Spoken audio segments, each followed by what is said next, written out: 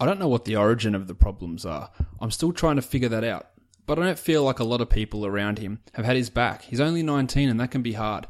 The people around you that are supposed to support you, that aren't supporting you, that's hard. You are Locked On Fantasy Basketball, your daily podcast on fantasy basketball. Part of the Locked On Podcast Network, your team every day.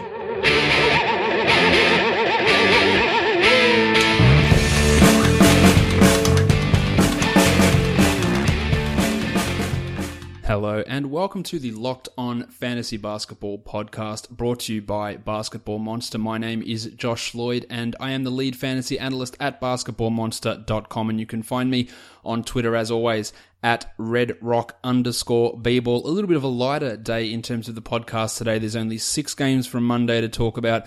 There's 6 games for Tuesday to preview. We're going to use that player spotlight and shine it over on a new member of the Utah Jazz, and that is Royce O'Neal. So, Michael Bolton.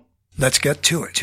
If you are watching this on YouTube, you will notice a new introduction to the show. So shout out to Michael Edelman, who produced that animation for me to begin the show.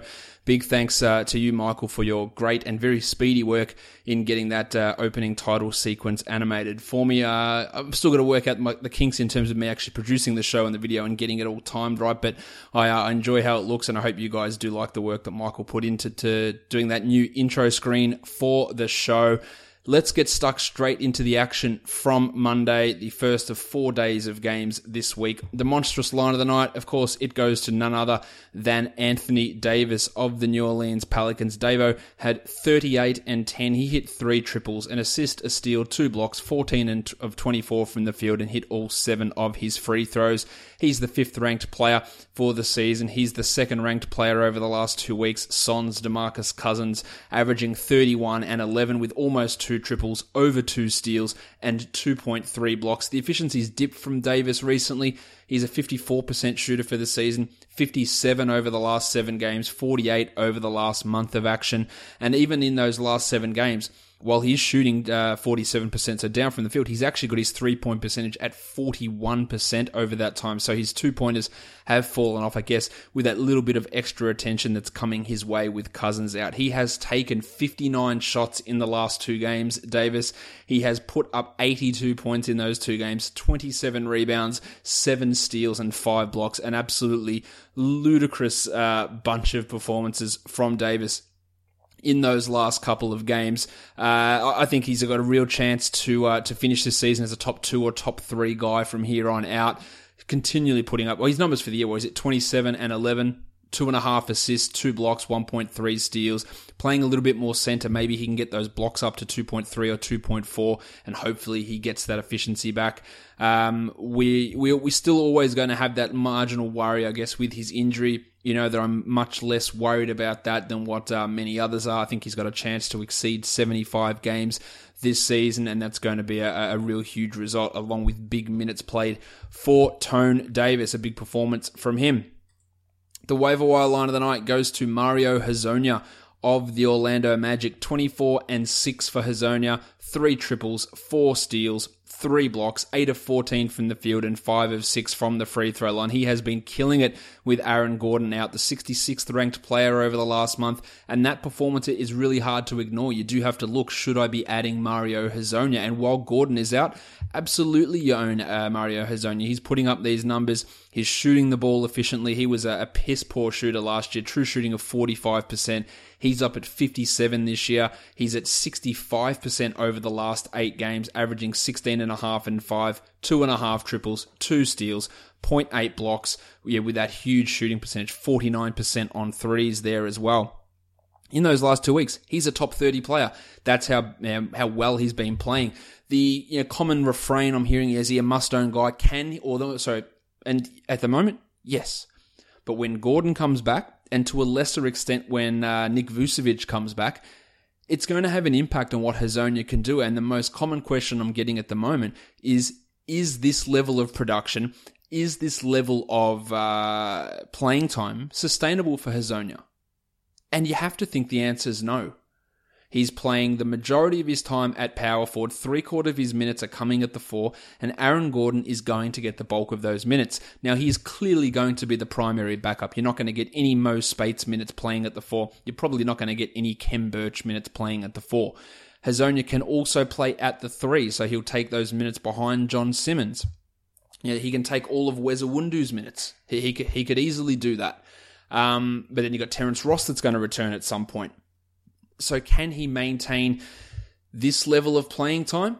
I'd have to say that the answer is no. He can't be approaching 30 minutes a night. We saw Gordon go out earlier this season. Hezonja put up big numbers. Gordon came back and he went back to 20 minutes, 18 minutes, 19 minutes per game numbers, which of course were nowhere near where he needed to be a must-own guy. He had this little run here at the end of December. He played 18, 12, 17 minutes, and then Gordon got hurt, and then his minutes started rising again. And then Gordon came back, and he played 18, 24, 13 minutes, and then Gordon got hurt again, and he saw his minutes rise. So we're not expecting him to maintain this level of production, but as I said, owning him. Also got to remember that John Isaac is out as well. He's another player who can come in and take some minutes away at the power forward position whenever he ever comes back. So we're talking about two guys in Gordon and Isaac, and Vooch is a smaller part of it that are impacting what Hezonja can do in the future. In a normal situation for a team as bad as the Magic, you say, well, you know what, they'll give him those minutes down the run, maybe or down this stretch here. Maybe they'll reduce some of Vucevic. They'll play a little bit more Gordon at center, so they can develop their young guy. But they have zero control over Hezonja next season. You think Hezonja's not going to be pissed that they declined his team option? And even if they were willing to re-sign him, they can't pay him any more than what his 4th year of his rookie contract would have paid him in free agency, because they declined that team option on his 4th season. So he, like a guy like Jahlil Okafor, like Rashad Vaughn, like Bryce Johnson, these guys are unrestricted free agents. They're not restricted free agents. So Hezonja is very likely not to be with Orlando next season and heading off to another team. So there is very little, and the guy that's in front of him at power forward is Gordon, who is under team control, who is a guy that's younger than what Hezonja is anyway. So it's not like they're going to just say, well, we don't want to see what Gordon can do. Let's run Hezonja and try and re-sign him in unrestricted free agency. I love everything that Mario is doing. I'm a huge fan of what he's doing. It's in most cases, it's never a great idea to decline a rookie option, and the Magic are seeing that now. To be fair, Hezonja was shithouse last season, but rookies in their first 2 years often are pretty piss poor, and it's the 3rd and 4th year that they really take steps forward, and we're seeing that from Hezonja now. Really interested to see what he can do next season on another team. Can he find himself a starting role? Maybe, but he does fit, I guess, prototypical new stretch fours, a undersized guy who can move, who can pass, who can shoot. Defensively, he still has some issues, but it's going to be an interesting free agency for Hezonja, and really interesting to see how they manage those minutes in Orlando. I could be wrong. They could still give him 30 minutes a night. I just don't really see how that's going to happen for Mario, unfortunately. The young gun of the night is Benny Simmons of the Philadelphia 76ers. 13, 6 and 6, 4 steals and 3 blocks, not narrowly, I guess missing the 5x5 by a steal and 2 blocks. 6 of 8 from the field, 1 of 2 from the free throw line. Simmons remains the 26th ranked player in fantasy this season, averaging 16.5, 7.5 and 7.5, with 2 steals and a block on 53% shooting from the field. Still yet to attempt a single 3-point shot that wasn't a end of the buzzer heave. I don't think he's ever going to take one, to be honest. It just doesn't appear likely at this point that he's going to take a 3, but he's still able to score efficiently and provide fantasy value for us. The free throw percentage is a problem, and you probably do need to be punting free throws, but Simmons has got comfortable top 20 upside for the rest of his career. Maybe he never gets to be a top 20 guy or a top 15 or top 12 guy because of the lack of free throws and the lack of 3-pointers, but that potential 28 and 8 with 2 steals and a block combination, which he could offer at some point, is very, very tasty for fantasy. He looks good, and the shooting could come around at some point that maybe he can be a guy that gives you 0.3 triples, Giannis Antetokounmpo style, although he's clearly a more hesitant shooter than what Yanni is out from deep. Another big game from Simmons, continues to put up the good numbers. The Rookie of the Year battle is going to be very interesting. I'm still in the Simmons camp. He hasn't had a single-digit scoring game since he had 6 points against the Grizzlies on the 22nd of January, so a big string there. Some multiple triple-doubles, some big assist games. He's had, in his last 4 games, he has had 12 steals combined, and he has also had 6 blocks in his last 4 games. So putting up some very, very big numbers at the moment. Benny Simmons, he is your young gun of the night. The dud of the night. I tell a man's not hot. He couldn't be less hot. Tim Hardaway Jr., 9 points, 2 rebounds, 3 assists with a steal, 4 of 16 from the field. That is putrid. Missed one of his 2 free throw attempts. He is the 301st ranked player over the last 2 weeks because he is shooting 28% from the field and 16% from 3. It means his scoring's down, his usage takes a bit of a hit because he's not quite as confident, but those percentages are just killers. And he's also not hitting his free throws, 64% in that time. He has, his first 2 games back since starting his first lot of games since he came back from that injury. 16 points, 25 points, 16, 31, 17, 11, 15, and 15. And then in a game against the Celtics where they got smashed, he scored 4 points. Since then, he has gone over 40% from the field just once. He's had 1 double-digit scoring game. That was the 17 points on 41% shooting against Indiana. And he has gone just with some horrendous performances from 3 or from the field in general. We saw it at the start of the season. We're seeing it again now. It will bounce back. He is a streaky shooter, so that is something that you have to live with. If he gets dropped, I am adding him in 12-team leagues. Maybe not in 10s, because he's not going to do much in many of the other areas, but this is just an absolutely horrendous cold streak that Tim Hardaway Jr. is currently going through. The question of the day, it comes from EC, who is on Twitter at Miami Eric with a KC. He says, if you had the number 1 seed locked up, is it fair to tank the last week of the fantasy regular season to get a better fantasy playoff matchup? I know that there is going to be very much divided opinion on this question. I think it's fine. I absolutely have no problem with you being in that position as the number 1 seed, having the luxury and the cushion to be able to tank what you're doing and dictate who you play against in the playoffs. Now, it might come back and bite you on the ass because that team that you end up tanking to get into the playoffs might end up knocking you off in round 1 of the playoffs. But if you think it's a better matchup for you, I actually don't have any problem with it. You might say, it's a bit ethically ambiguous, it's not in the spirit of the game, and I can sort of understand those arguments. But I also don't have a problem with doing that, with sitting your guys. It's like sitting your guy on a Sunday because you want to preserve turnovers or you want to preserve field goal percentage. There's 100% nothing wrong with doing that. That is as fair game as it gets. This is a little bit more grey area, but I am totally okay with it. If I'm in a league and someone's doing that and it affected me, I'd be like, oh, Jesus, like, that's a pain in the ass, but I wouldn't be like, start crying, oh, he's a cheater, you got to make him play his guys. I'd just be like, oh, well, you know what? Should have done better earlier in the season. What can you do? You're at the mercy of what this other person does. It's not doing something that's outside the rules unless your league does have rules where you do have to start a certain number of people, which is something that you can implement in many different league settings. But I don't have a problem with it, Eric. I don't have any issue with you going out there and trying to manipulate the playoff seedings to your benefit, as long as there's no other benefit involved where someone goes, oh, I'll give you $50, or I'll trade you one of my players if you sit down your guys this week in order to get me into the playoffs. If someone says that to you, that's a no-go to me. Doing it for your own team's benefit is totally fine. But if someone says to you, can you bench all your guys so that he loses, or so that I win, or whatever, and in exchange I'll give you a Dutch rudder, or I'll give you a box of cookies, or I'll trade you Donovan Mitchell for Kent Bazemore, that is bullshit, and that shouldn't go on. You can get your Dutch rudder for free if you want. But sitting it for your own benefit, for your own playoff seeding, or your own playoff matchups, I don't have a problem with it. Again, I'd like to hear what you guys think of that, and whether you do agree or disagree, and how you view that. So let me know on Twitter at redrock __ _bball, and let me know your opinion on how all that, or what you think, whether that is fair game or not. The first the first game of the day. We're going to go into the box scores now and talk about the action. It was the Knicks. It was the Philadelphia 76ers. Some weird shit came out saying that the Knicks were going to be starting Enes Kanter and Kylo Quinn at power forward and center, with Michael Beasley moving to the bench. They were also going to be starting Lance Thomas over Courtney Lee and remain with Jarrett Jack in the starting lineup, which would have been the most nonsense bullshit starting lineup you've seen.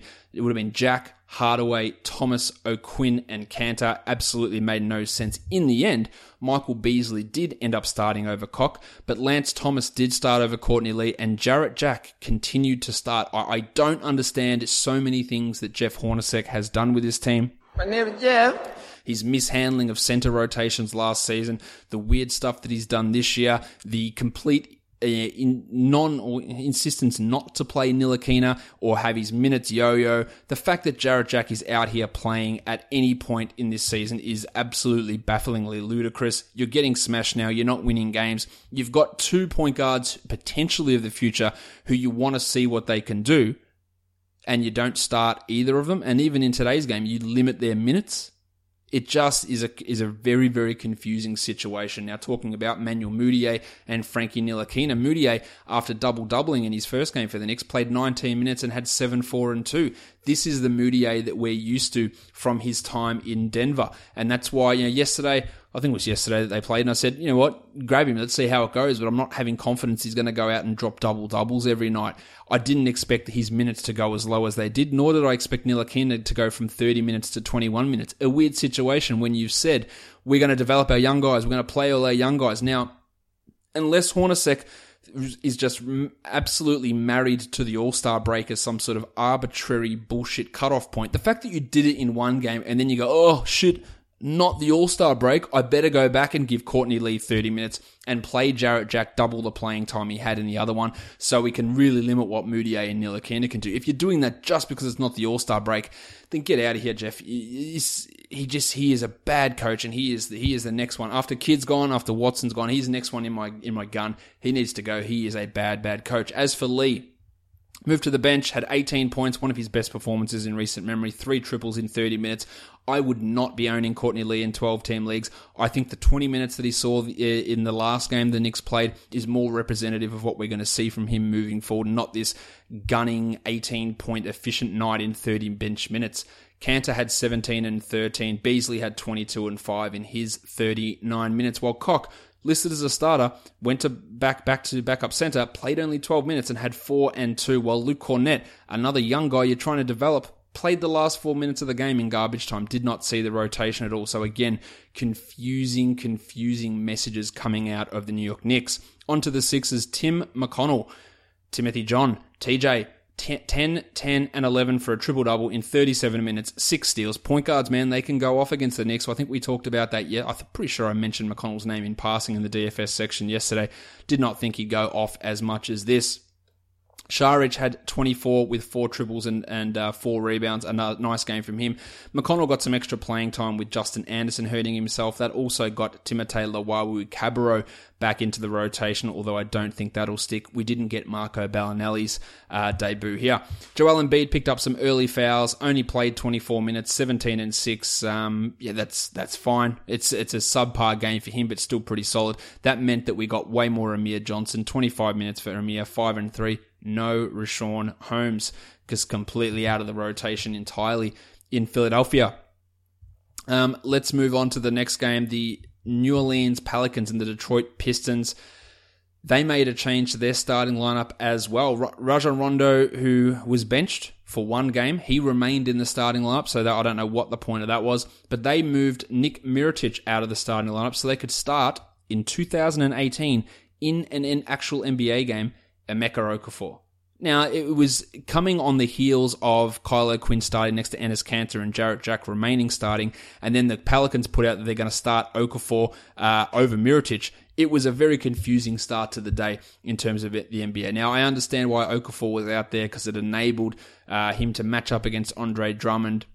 Drummond still pulled down 21 rebounds, so it wasn't like it was effective in that respect, and he was still a -5. But it enabled Davis to start the game off not playing at centre. And Mirotic still got his minutes, a little bit less than before. He played only 29 here, and Okafor played the fewest minutes out of the 4 big men that they used. So really not a huge disaster, although Okafor had literally played 2 games for this team and was in DNP CD in the game before. So a weird decision just in that respect. Cheick Diallo continues to look good, 4 and 5 with 2 blocks for Diallo, a nice deeper league guy. While Mirotic 21 and 12 with 4 triples and 29 minutes. As for Rondo, 30 minutes, 8, 5 and 8. I think he is probably the player that I have the least idea about what his role is going to be on a night-to-night basis. He played like 44 minutes and had a 20-point triple-double in his last game. He played 30 here and had 8 points on 8 shots. And then 2 games before that, he played like 21 minutes. I don't know what his minutes are going to be day to day. If you need assists, hey, take a flyer. He does tend to play a little bit better without the 2 big men in there. We've seen that when Davis has been out, but since Cousins has been out, it hasn't really materialized until now. So it'll be interesting to see what happens with him as we move forward. Darius Miller copped a cut in the head. He returned 12 points in 30 minutes, while DeAndre Liggins, 6 minutes for him before hurting his hip. Etuan Moore also really in foul trouble, 4 fouls in 14 minutes. That's the reason for the low playing time, while Drew Holiday had 21, 3 and 12, 2 steals and a block, and his big year continues. The Pistons looked absolutely discombobulated. They looked like a mess. They weren't working at all on defense. Ish Smith was putrid. Jameer Nelson was getting big minutes. The rotation was all over the place. Luke Kennard did not play at all in the first half. They had Nelson and Langston Galloway playing ahead of him, but then he played in the second half and had 5, 3 and 3 in 12 minutes. This is a guy, Luke Kennard, by the way, who before the trade, Stan Van Gundy said, we are going to be playing him 25 to 28 minutes a night. Avery Bradley left, someone who played at Kennard's position. No one came into that spot, and his minutes went down. So we can only base shit off what coaches say, but they talk out of their ass more than almost anyone in any sort of environment. They say shit that literally they do the exact opposite of, and I know they don't have to tell the truth to the media, but why say it at all? And especially like when your fan base wants to see this guy out there and you go, well, we're going to do this, we're going to give him an opportunity, and then you just play him fewer minutes and he still plays well. It's not like he has been bad. He has been very, very good. Obviously not as good as the guys picked ahead of him, but he has been very, very good, Luke Kennard. Blake Griffin was horribly inefficient, 21, 6 and 3. Shot 6 threes and only hit 1 of them. There's still some nice numbers for Blakey. Well, Drummo had 13 and 21 with a steal and a block. Stan Johnson, I think Stan Johnson's not going to be a 35-minute guy anymore. He played just 28 here, had 10, 3 and 2 because Jim Ennis is now in the rotation. He played 12 minutes. And if Stan Johnson's not going to play 35, if he's going to be 28 again, and it's not like the two Stans haven't headbutted at times, saying that he's not like this big love child of Van Gundy. Hey, mate, we're in the Stan club. I'm going to play big minutes. I felt like maybe he was doing that out of necessity, and now he's got another option.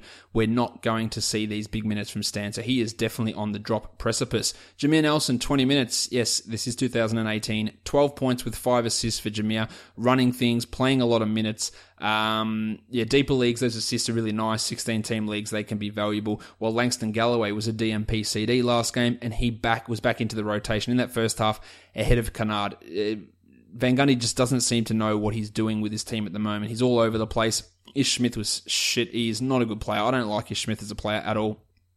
And I think we're starting to sort of see that come to fruition. 11 and 6 in 24 minutes for Ish. Reggie Jackson's probably 2-3 weeks away from returning. If there's someone else out there, if you want to open up a streaming spot, I don't think that it's the worst thing to go and drop Ish. The LA Clippers and the Brooklyn Nets. Centers, Nets, always a feast. DeAndre Jordan, 16 and 17 with 2 blocks. The Rooster, 35 minutes for Gallinari, 16 and 5 with 2 blocks. Clear must-own guy and looks for a big season. But one thing again, another coaching weirdness thing, Milos Teodosic was back, so that meant that Austin Rivers started at point guard, and I think Rivers is a decent player. I am a pretty big defender of him. I think he's one of the toughest blokes in the league. Real tough guy. Can score, can do things. Also seems like a real irritating prick at times as well. And the decisions of him, and I've defended Doc occasionally about playing him because I think he's worthwhile. But there is no situation in the world where Austin Rivers should play 35 minutes and Lou Williams plays 30. and Miloš Teodosic plays 16 and Avery Bradley plays 28. You're running 4 guards, and Rivers, 2 games removed from a heel/ankle/Achilles issue, he is playing the most minutes out of everyone. It is nonsense. It shouldn't happen. But if it's going to happen, then Rivers' scoring ability can be useful in fantasy. As for Miloš, I'd be happy to drop him if this is the bullshit that's going to go on. Austin Rivers also not a point guard, not a distributor, not a facilitator, so I don't really understand why we'd be getting him out there. Ty Wallace out of the rotation now as well. Toby Harris had 10 and 8, and Montrezl Harrell, the table, had 15 points on 6 of 6 shooting, of course, in 12 minutes. The limited minutes there. Look, he's a nice deep league guy. He puts up good per minute numbers, but the minutes just aren't going to be there to really translate it. Outside of the questions about is Mario Hezonja going to be able to keep up these numbers moving forward, the second most questions I got was what's going on with Jarrett Allen's minutes. Only 18 minutes in this one, no foul trouble. He played well, 8-4-2 with a steal and 2 blocks. Well, much like the game against the Pelicans where Anthony Davis toasted him early, DeAndre Jordan had like 6 boards in about the first 4 minutes and was cooking him early, and Allen was not matching up well. Quincy, I don't understand at all the necessity to play 31 minutes of Quincy Acey and 12 minutes of Dante Cunningham, who are basically the same player, and that is a guy who'd be an average starter on a G League team. But they go out there and they compete hard, and Acey had 3 steals and a block here. If I own Allen, I'm not worried. That's not true. I'd have a little bit of worry, but I'm not dropping him. I'm holding on. It was 2 matchups where he was toasted early, and that saw his minutes drop. I don't think he's just going to be getting 17 moving forward. Shout out to Jahlil Okafor, who in the last 77 minutes is a minus 70. He continues to be absolutely disgraceful as an NBA player, and if he doesn't sign with a team next season, I think he probably signs on a non-guaranteed camp deal and doesn't make a final roster. He's horrible, and 21% of people still own him in fantasy.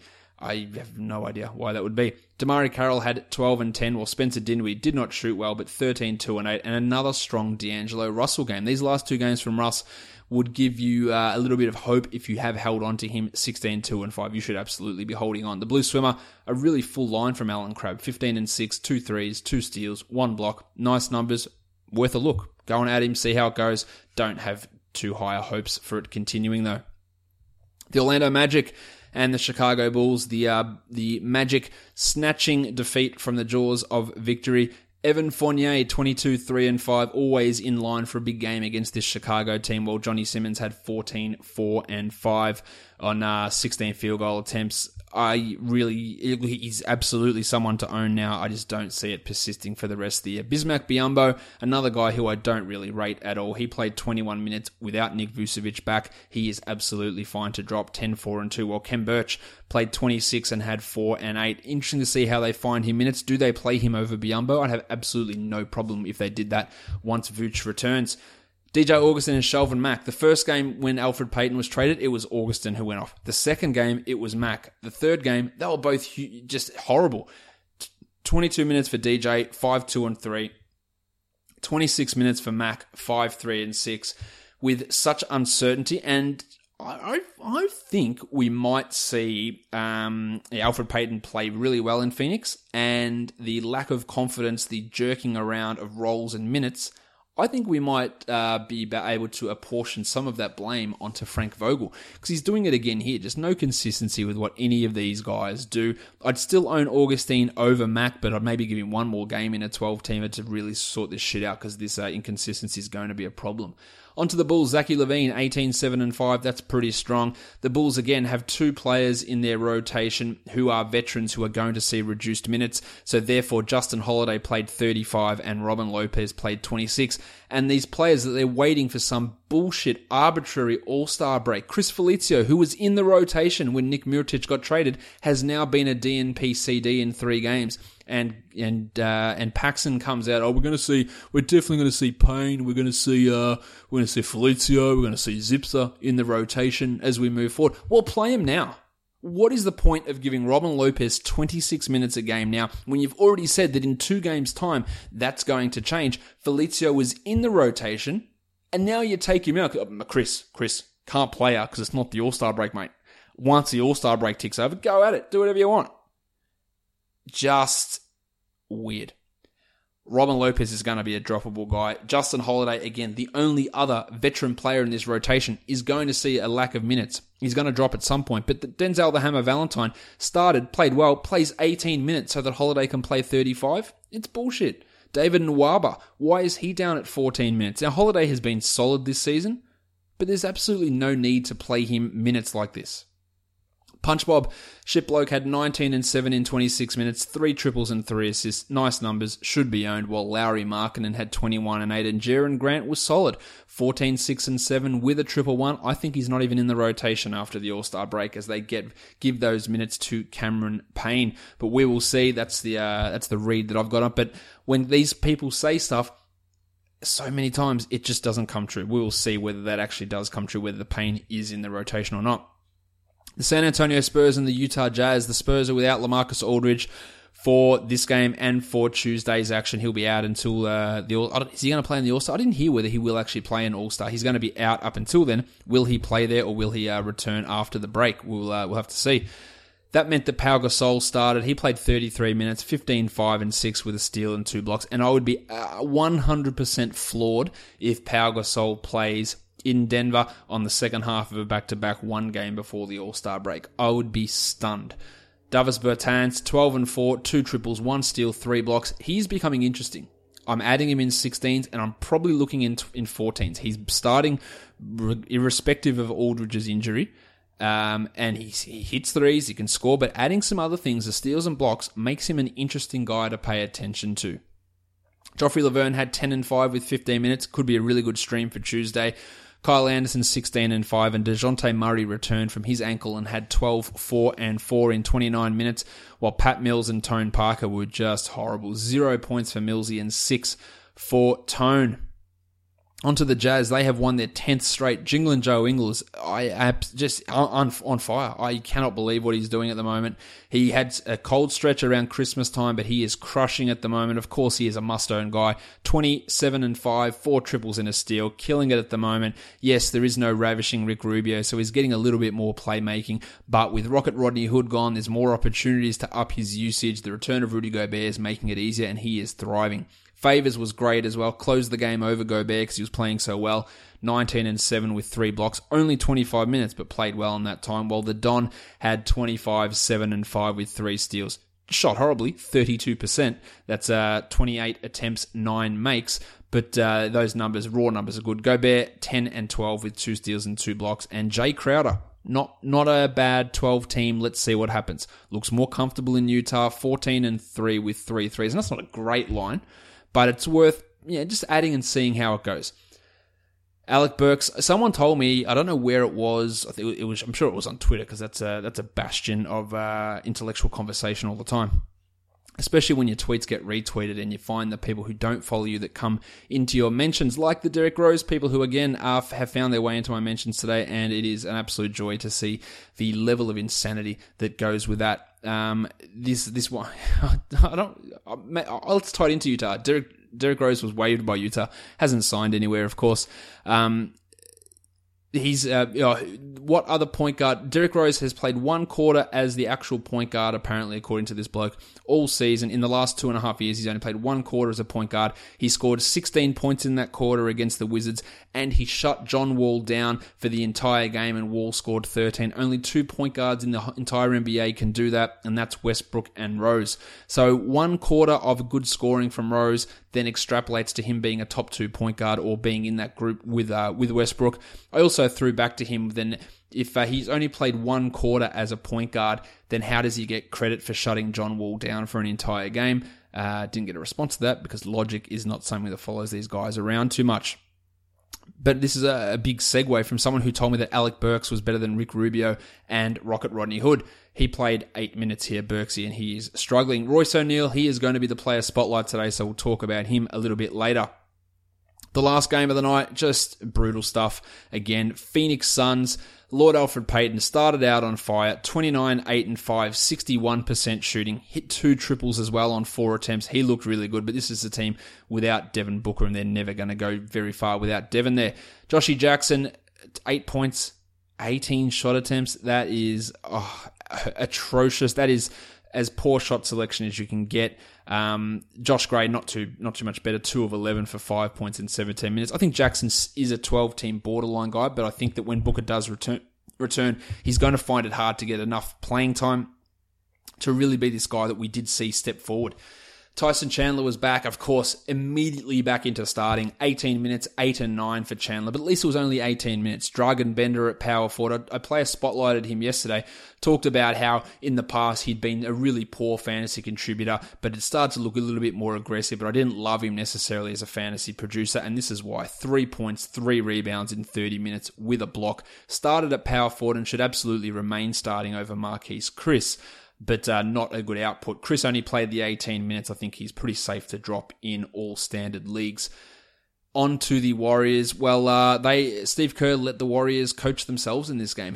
The players took turns running the huddles, calling the timeouts, doing all that sort of stuff, which many people are seeing as a sign of disrespect to the Phoenix Suns. Jared Dudley came out and said that, but he also followed it up by saying, if we're getting smashed by 40 points every night, maybe we don't deserve respect. And that's 100% accurate. If you're going to be as absolutely shitful as what the Suns have been this season and be smashed by 40 as regularly as they have been, the Warriors can do whatever the hell they want. If they want to have the players coach and to give them ownership of the team and let them develop some skills and take responsibility, and without taking the game seriously because they don't need to, because that's how bad the Suns are, fine.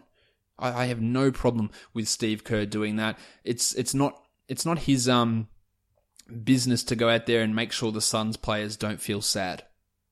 And I always have that issue with, running up the score. Like, stop me. It's simple as that. It doesn't, it's a big thing over in American sports with basketball, and people with football. Why are you going for passes? Why are you just taking knees at the end of game instead of running up the score? It happens a little bit more in college where teams do run up the score. I've never actually noticed it in terms of that being an issue in Australian sports. I've never seen like times where players don't kick the ball or don't try and score at the end of games, unless they're in a situation where they're trying to preserve a lead. But when the game's out of hand, they don't stop trying. They try and pile it on and embarrass the opponent as much as possible. And again, stop me. If you don't want me to do it, stop me. That's how I view it. And again, if you don't want to be disrespected as an opponent, don't get your pants pulled down, your ass paddled as often as the Phoenix Suns have for this season. On to the Warriors' production. They didn't need to do too much. Steph had 22. Durant had 17. Omri Caspi started in place of Draymond, had 19 and 10. And he's been a guy that when he's got minutes this year, he's produced. And he did it again. Pat McCaw hurt his wrist. Only 8 minutes for him, but very, very little changes from a fantasy point of view for this Warriors team, as we've seen basically the entire season. All right, I'm going to take a quick break. Then we're going to come back and we're going to talk Royce O'Neal for the player spotlight and do some DFS action for the 6 games we've got coming up on Tuesday. So I'll be back in a moment to go through all of that.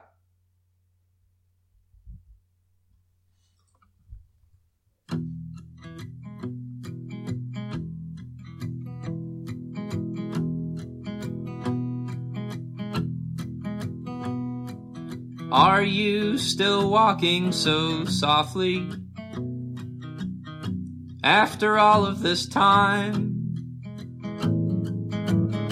And whose heart could your heart be if in your heart isn't mine? How do you jumble my head up while you are laying so still? It's not that I don't want you hunting, it's just I don't want you to kill me when I mention this gently, though I'm sure you will when I do. I'm just as hungry as ever, but I'm still half as empty as you. So how do you get me to thinking about what I'm sure is in store? And should I love you 1,000 more times? All right, guys, we're back. Let's do that player spotlight now. We're looking at Royce O'Neal of the Utah Jazz, a player that many of you wouldn't have even heard of before this season. He signed with the Jazz. He played over in Europe last season for Gran Canaria over in Spain, which I believe, I should research this, I believe is the team that Andres Pešečník, a first-round pick, and I've definitely screwed that name up, first-round pick of the Philadelphia 76ers, where he played last season. O'Neal played his college ball at Baylor. His last season over in Europe, playing for Herbalife Gran Canaria, he played at 22 minutes a game in the Euro Cup. Actually, let's look at his ACB stats, which is the Spanish league. 20 minutes a game, 7.5 points, shot 33% from three, had 0.7 steals, 2 assists, 5 rebounds. Nothing that stands out as looking particularly spectacular. A marginally above average PER of, below 14.6. A marginal positive net rating, true shooting of 52%. Like, nothing about him suggests that he should be able to come over and command minutes in the NBA. But he has.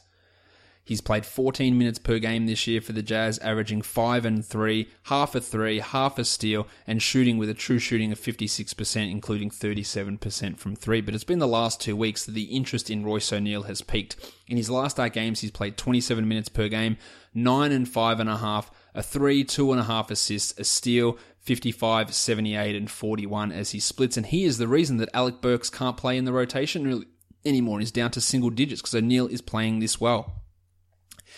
He didn't do massive amounts in his start today. In fact, his last 2 starts in place of ravishing Rick Rubio, he has scored just 12 points. But he's had 14 rebounds. He's had 6 assists, 2 steals, and a block, majority of those coming in the first half of that back-to-back against Portland. But he's been a key part of the rotation in this 10-game win streak that they've played. The last game that he missed was against Miami on the 7th of January. He's been in the rotation every night and played only under 10 minutes only once in that time, which was on the 19th of January against the Knicks. He's had a couple of big games. He had an 18-5-5 game against the Spurs. He's had an 11-7-6 game against the Wizards back in December, an 11-point game with 3 triples against the Nuggets.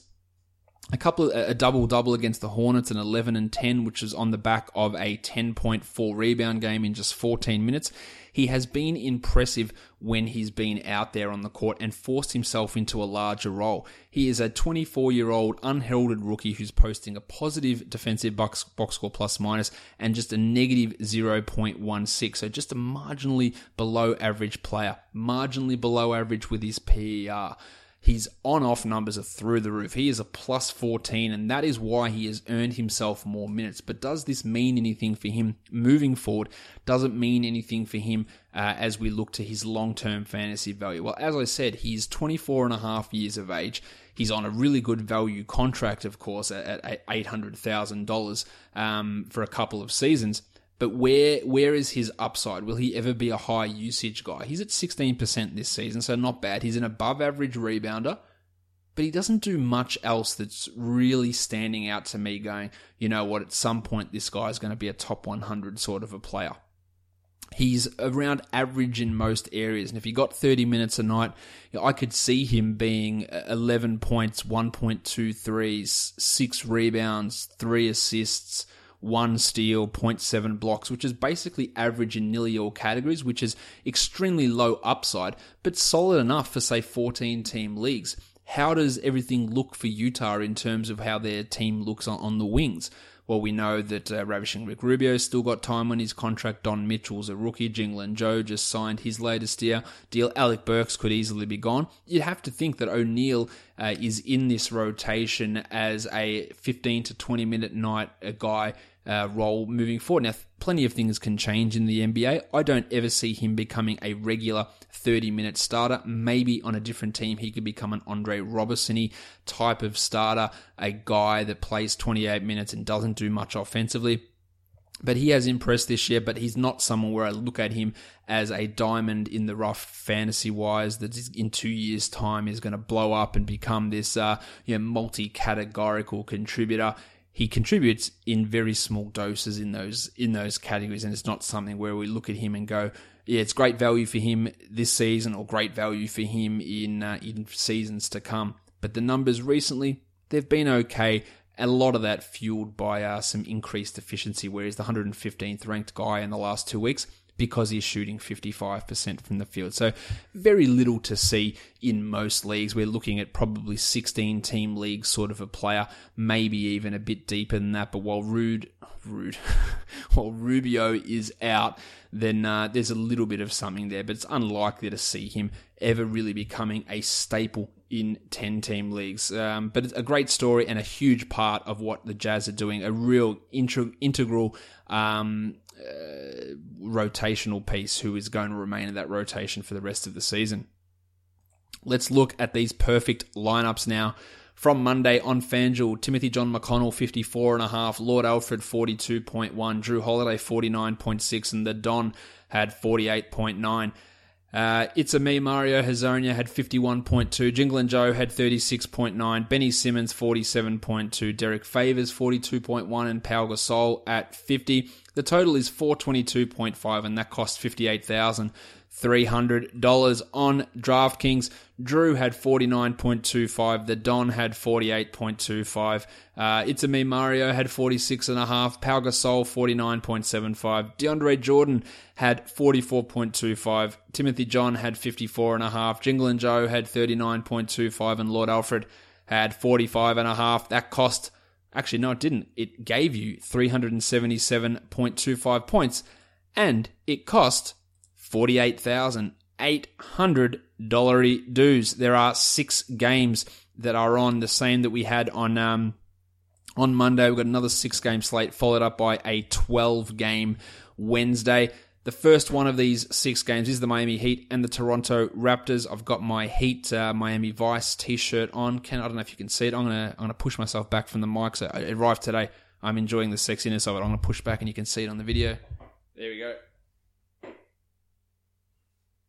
A very, very sexy t-shirt. I look forward to for getting that out there. Actually, I got it out there in public today. Look forward for that, making it into my regular rotation. The Heat take on the Raptors. Raptors favored by 8. The total is 206.5 points. The Jedi, OG Anunoby. Hello there. He is questionable with a sprained ankle. The injury doesn't appear serious, but there's a chance that he sits this one out. If he is out, Storm and Norman Powell will get those minutes, but not really going to be too much of a DFS guy. At point guard, Kyle Lowry. There's a chance that this one isn't a 20-point blowout, but at 7,600 against a team like the Heat, who's quite restrictive against opposition point guards, I'll probably sit out the Lowry situation. Tyler Johnson at 4,200. He had a strong game in the last one, Tyler, with Dragic in foul trouble. So don't look at that 35 minutes from Johnson, or 35 points from Jono in 36 minutes and go, well, that's going to happen again, because Dragic was in some significant foul trouble. So I think that Tyler's a fade guy. DeLon Wright at 44, Freddie Van Vliet at 5,000. I don't see huge upside in those prices, while the Iron Shoulder, Goran Dragic, is at 7,000. The matchup is okay. He's done fairly well against the Raptors in the past. I don't hate using him. There are better point guards out there, but I think he's an okay option. At shooting guard, I love DeMar DeRozan here. 8,200 for DeMar. I think the game's closer. He does well against Miami. Joshie Richardson can cause some problems for guys like DeRozan, but I think that he is a strong 40-point play here. The Jukes at 3,700. Tournaments only for him, while Dwayne Wade at 47. I wouldn't want to do anything with that. At small forward, Justice Winslow's at 37. Will he continue to start? Maybe. He is a upside guy with very little upside, meaning a player that I don't want to use. CJ Miles at 38. He dropped 36 in the last game. That's probably the last time that he is going to do that this season, so I'm not really interested in going back to that well. While Joshie Richardson at 6,700. It's been putting up some strong numbers, but it's a negative matchup. I think this is a fade type situation for Josh. At power forward, you've got Bam Adebayo for some reason. He's at 5,400. He had 54 the last time he played the Raptors, which is obviously a monster number. I don't feel comfortable about relying upon him for cash, just because Whiteside could play 32, Whiteside could play 22. Kelly Olynyk is out, so he is a really good GPP option here, Bam. I'm just not sure that he's quite the cash guy, because you could get 12 or 13 minutes out of him, and or 12 or 13 points, and that's not going to cut it. Ibaka at 5,400 has been nowhere near where you need him to be. Low upside, low floor, not interested. Siakam at 43. Jim Johnson at 43. Jimmy Johnson, man, he has made us whatever the opposite of proud is. Shameful. This season, he has not been good. After a little stretch early in the season, he has been piss poor. He can be dropped in standard leagues, and I don't want him in DFS. Jakob Poeltl at 42 as a centre, no. Hassan Whiteside at 76. It's too risky to use Whiteside, in my opinion. While Valanciunas at 71, I still can't get over the risk of Jonas. I still think there's too much risk in using him at that. He's crushing it every game that he plays, but I still cannot bring myself to consider him a cash guy, especially at an elevated price like 7,100. On DraftKings, I like DeRozan a lot at 81. I like the Iron Shoulder at 64. Both of those are cash and tournament sort of players. Lowry at 72 has a bit more appeal on DraftKings. Valanciunas at 61, I would maybe use that in cash. It's definitely just piquing the interest there, but not locking fully in. Well, Joshie Richardson at 58 is a GPP guy. I'm not happy or not ready to fully lock in on Josh Richardson as a cash guy. Just at the moment. Let's go to the next game. Who is the next game? We have got the Houston Rockets and the Minnesota Timberwolves. The Rockets are favored by 2.5. The total is 222. In fact, 2 for 222. Yes, it is. Thanks, Richie. Joe Johnson, unlikely to make his Rockets debut. Brandon Wright has signed as well. He's not going to be a regular part of the rotation. Trevor Ariza has already been ruled out for Houston. At point guard, Jeff Teague. My name is Jeff. He had a pretty solid game in the last one. I think that he's a 6,100. I think he's fine to get 30 points. Absolutely okay with using him. While Chrissy Paul at 96, okay with using him as well. They both don't have great options by the matchups by the metrics, but I still think that they're worth throwing in there. Tyus Jones, no. At shooting guard, we go at 6,200. I know it's always a tough ride to use Andrew Wiggins in cash games, but he has been really consistent lately, and I think that he can be a 30-point sort of a player. He's probably more of a 28 to 29, but FanDuel's pricing is quite tight, so I think you're getting 29 to 32 out of Wiggo is fine at that sort of salary that he's at. Eric Gordon at 47, I don't want anything to do with that. Jim Harden at 11.3, smash all over it. Absolutely love that price for Jim Harden. At small forward, Jim Butler, 9,700 for Jimmy. He has struggled in the past against Houston. The matchup, though, really does work in his favor here. I think that he is absolutely okay to use. PJ Tucker, Nemanja Bjelica, or Gerald Green. Maybe Gerald Green at 4,200, but I think that elevated price away from minimum absorbs a lot of that value. At power forward, Taj Gibson's at 54. I think Taj is getting you 20 almost every single time. His lowest score in his last 5 is 21, so I think you should feel pretty comfortable with throwing Taj out there for cash. Jang at 36, Ryan Anderson at 36, and Mamute at 43 are a trio of guys that you shouldn't use. At center, Karl Anthony Towns, 9,400. Get in there. He has played very well against the Rockets, averaging 66 the last 3 times. I am all about Townsy here, one of the best plays out there on the board. While Clint Capella at 83, Capella's played well lately, no doubt about that, but I think that is a little bit too high, and I would not be interested in using Clint at that sort of a price. On DraftKings, stay really stackable here on DraftKings this game. For cash and tournaments, Taj at 53, Teague at 6,000, Butler at 93, Townsy at 92, Paul at 91, Jim at 11,000, Jim Harden. They are great numbers. While Wiggo at 62 is more of a tournament guy, not really looking to get him in cash, but tons of value on DraftKings for this game in particular. Let's go on to the next game. We've got the Cavs. We've got the Thunder. No update really on Carmelo Anthony and Russell Westbrook. They did participate in practice. It was a non-contact practice. They are both questionable for this game. At point guard, we've got Georgie Hill at 4,800. Only played 21 minutes in that debut. I think he plays more here, and I do like George Hill. Probably lean more tournaments, but I think he plays more minutes and has a bigger role. Whereas Fat Face Ray Felton at 5,000. If Westbrook's out, Felton at 5,000. Love it. Totally in on that. As for Westbrook, 12-1. We don't know if he's going to play, but the matchup is as good as it gets against Cleveland. But that's Cleveland without George Hill at point guard, so that could be a little bit different. I wouldn't want to lock Russ in cash just at this stage. At shooting guard, Rocket Rodney Hood's at 5,000. I think that is a fade.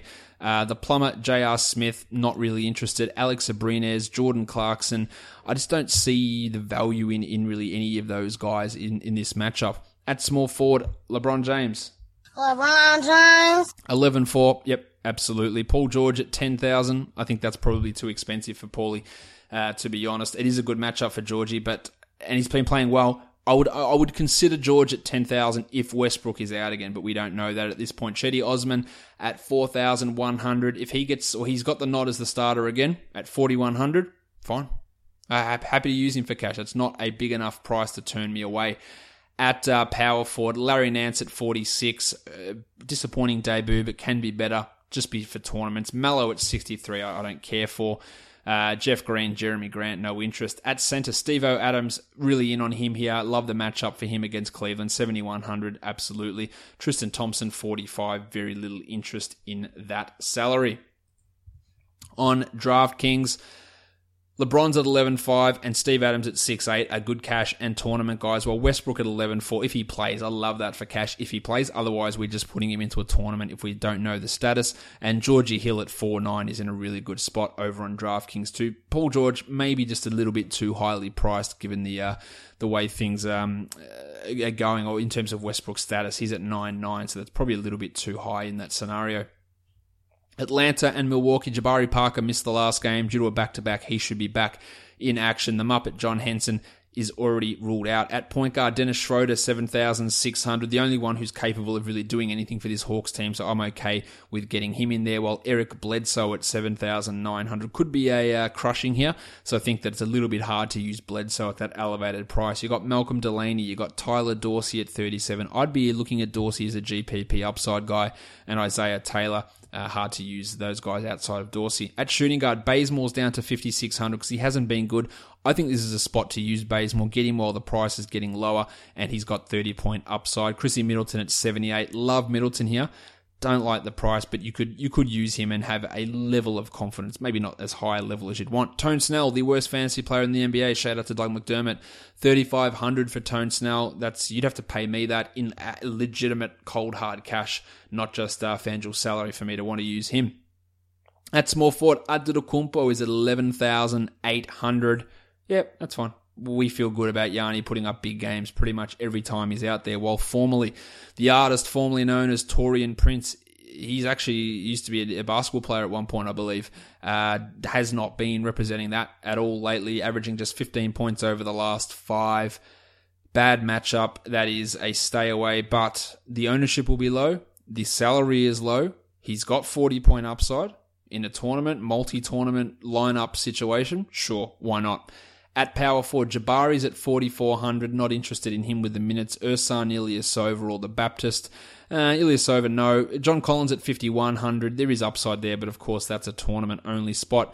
Starting at center will be Thon Maker, who's at 3,700. He had 21 in the last start in 26 minutes. He's an upside sort of guy. Can hit some shots, can block some as well. While the Undertaker, Dwayne Dedman, monster game from him last time out. Totally fine with rolling with him in cash and tournaments. While Tyler Zeller, if you're going to throw Maker into a GPP, Maker, then you should be looking at Zeller in a different lineup. $200 cheaper, the same ability to get you 20, 25 points. Remember, this is a very, very positive matchup as well for these Milwaukee guys, Milwaukee centers. I'm not sure if Zeller's going to have an opportunity to go against his brethren Miles Plumlee, who apparently will be out of the rotation. But it's always good to see Zeller's going up against Plumlee. Who doesn't love seeing a Zeller versus a Plumlee? Not one person that watches the NBA can't be thrilled by that sort of a matchup. On DraftKings tournaments, I like Maker and I like the Baptist at 47. And for cash, it's Yanni, it's Schroeder, it's Bledsoe, it's the Undertaker, it's Bazemore, and it's Tyler Zeller at 3,300. I think Tyler Zeller's actually a cash play on DraftKings, and that is a pretty sad state of affairs. Let's go on to the next game. We are looking at the Sacramento Kings and the Dallas Mavericks. Salah Mejri didn't play in the last game with a stiff neck. JJ Barea, Wes Matthews, and Dirk Nowitzki all missed last game. They're all probable to return. So it's going to be interesting to see how the Mavericks run things with their rotation. Do they start Barea, remove Dwighty Powell to the bench? Do they keep that smaller lineup, or a bigger lineup, and put Matthews at the 2, the pencil at the 3, and Powell at the 4? I don't know at this point. Dwight Powell has been crushing it though, but that is going to be something for us to pay attention to. At point guard, De'Aaron Fox at 6,000. Love it. Love it. Dennis Smith at 74. Also love it. If I'm choosing one of those, it's going to be Fox. I love the matchup for him against Smith and the fact that he's cheaper, but they're both in a good spot here and I could totally use them and stack them in tournaments. Barea at 56. No interest there. Yogi Ferrell, no way. Shooting guard, Wes Matthews, 5,700. Love the matchup for Wesy. He's been playing fairly strongly. I like this situation for him, while Bogdan's at 56, and I'm totally in on him for cash. I think that there is a strong floor, plus he's got 35, 40 point upside. Garrett Temple and Budrick Hield, no for either of those blokes. Pencil at 7,000. I think we'll leave Harrison Barnes. This is a good matchup for Barnesy. That price is probably a little bit too elevated on FanDuel. If it was coming in at 6.2, then I think that there'll be something there. Justin Jackson, Vince Carter, Doug McDirt, no. At power forward, Zedbo, 6,700 for Zedbo. The minutes are there, staggeringly. Not sure I want to spend that sort of amount on him. Dirk at 6,000 is coming off an absolute huge game not that long ago. Not really thinking that's going to happen again. While Dwighty Powell at 6,700, FanDuel has taken the decision out of your hands. You're not using Dwight Powell at 6,700. Cauley Stein at 7,400 has been disappointing, but this is a good matchup. He's done well against Dallas in the past. You're looking at 40-point upside here pretty comfortably, so I do like it. Costa Koufos at 41. Not a horrendous cash play, but also not the best on the board. Let's flip this over to DraftKings. I like Smith Jr. at 73. Cauley Stein at 59 is brilliant. De'Aaron Fox at 63 and Bogdan's at 52, also a brilliant spot. Barea at 47, way more interested in JJ on DraftKings. I know my FanDuel has got some nice tournament upside there for him also. Let's go into this last game now. Who is it? It is the San Antonio Spurs, the only team that's on a back-to-back. They're traveling to Denver to take on the Denver Nuggets. Of course, we don't have any word on what the Spurs are doing in terms of a back-to-back. I don't think that Manu Ginobili will play, and I also don't think Pau Gasol will play. So be prepared for a stack of Joffrey Laverne and Davis Bertans, a stack of Bryn Forbes, Brandon Paul, maybe some Matt Costello gets in there as well. Get ready for some weird shit going down. At point guard, DeJounte Murray's at 5,500. He's got a really good matchup against his namesake, the Blue Arrow, Jamal Murray. I like DeJounte here. Played big minutes in his first game back from the ankle injury. Put up 25 points. Totally fine to use him. Not locking him in as cash, but the matchup is a nice one. The altitude back-to-back thing might turn me off a lot of these guys, though, to be honest. At shooting guard, Dan Green, Devin Harris, Farton, Will Barton. Of course, Barton's the option there, 7,600, but really that price makes him more of a tournament sort of guy. Forbesy, Darren Hilliard, Brandon Paul. You could throw Bryn into a GPP if guys rest, as I assume. Kyle Anderson at 6,000. I think that's fairly strong, just as a solid cash guy with limited tournament upside. Baby Neck, Wilson Chandler, 4,500.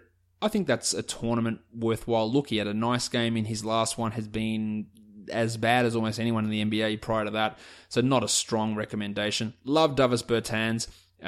Even at 5,000, that's fine for cash, great for tournaments. Trey Lyles at 56, I'd probably leave that alone. At center, Joffrey's at minimum salary. I don't know that Powell's out, and I even think if Powell plays, his minutes will be limited. Aldridge is out. 3,500 for Joffrey. This is a 25-point opportunity for him, so I like it, but I wouldn't be just locking him into all my cash lineups because we don't know. It's me trying to take a guess that Powell will either be limited or sit, and I think that boosts Joffrey up. Nick Jokic at 9,400. The Spurs have been a trouble for big men all year, but no LaMarcus, no Powell. Does that somehow make it easier? I don't know, because they're not good defenders, but the Spurs continually restrict what big men can do. I think I'd be fading Nick Jokic here. Gasol at 6,000, no interest in that at all. Actually, I didn't talk about a few of the Nuggets guys. I should have. The Blue Arrow at 6,700, that's fade. Gaz Harris at 64. Nice, Gary! Again, it's the Spurs, so I'm going to say let's leave that alone. Don't know how I ended up missing those guys.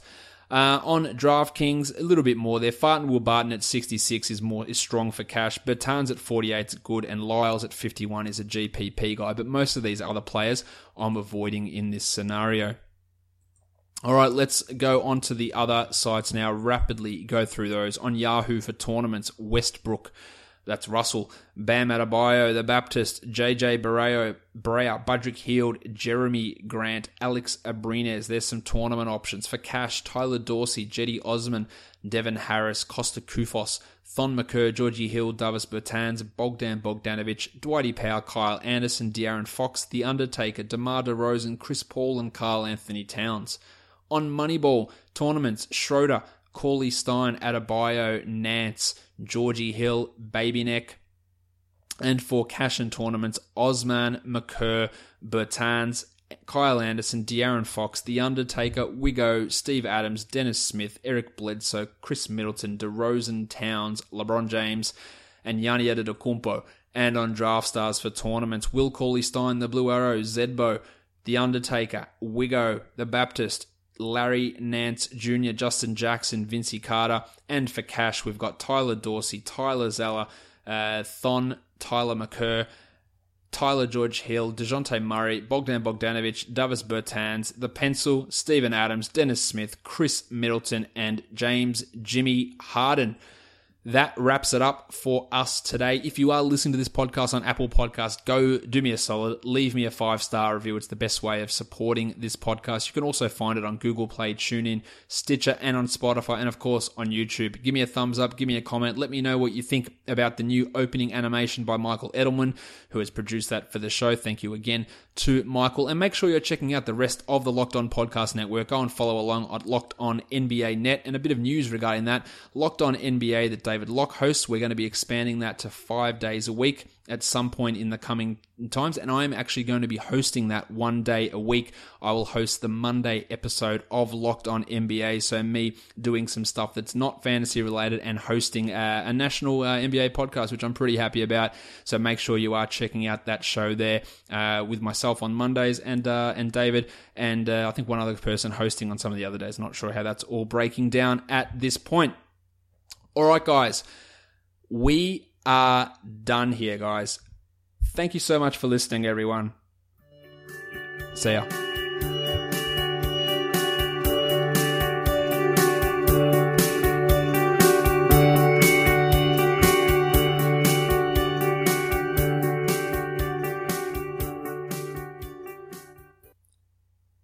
Joel Embiid.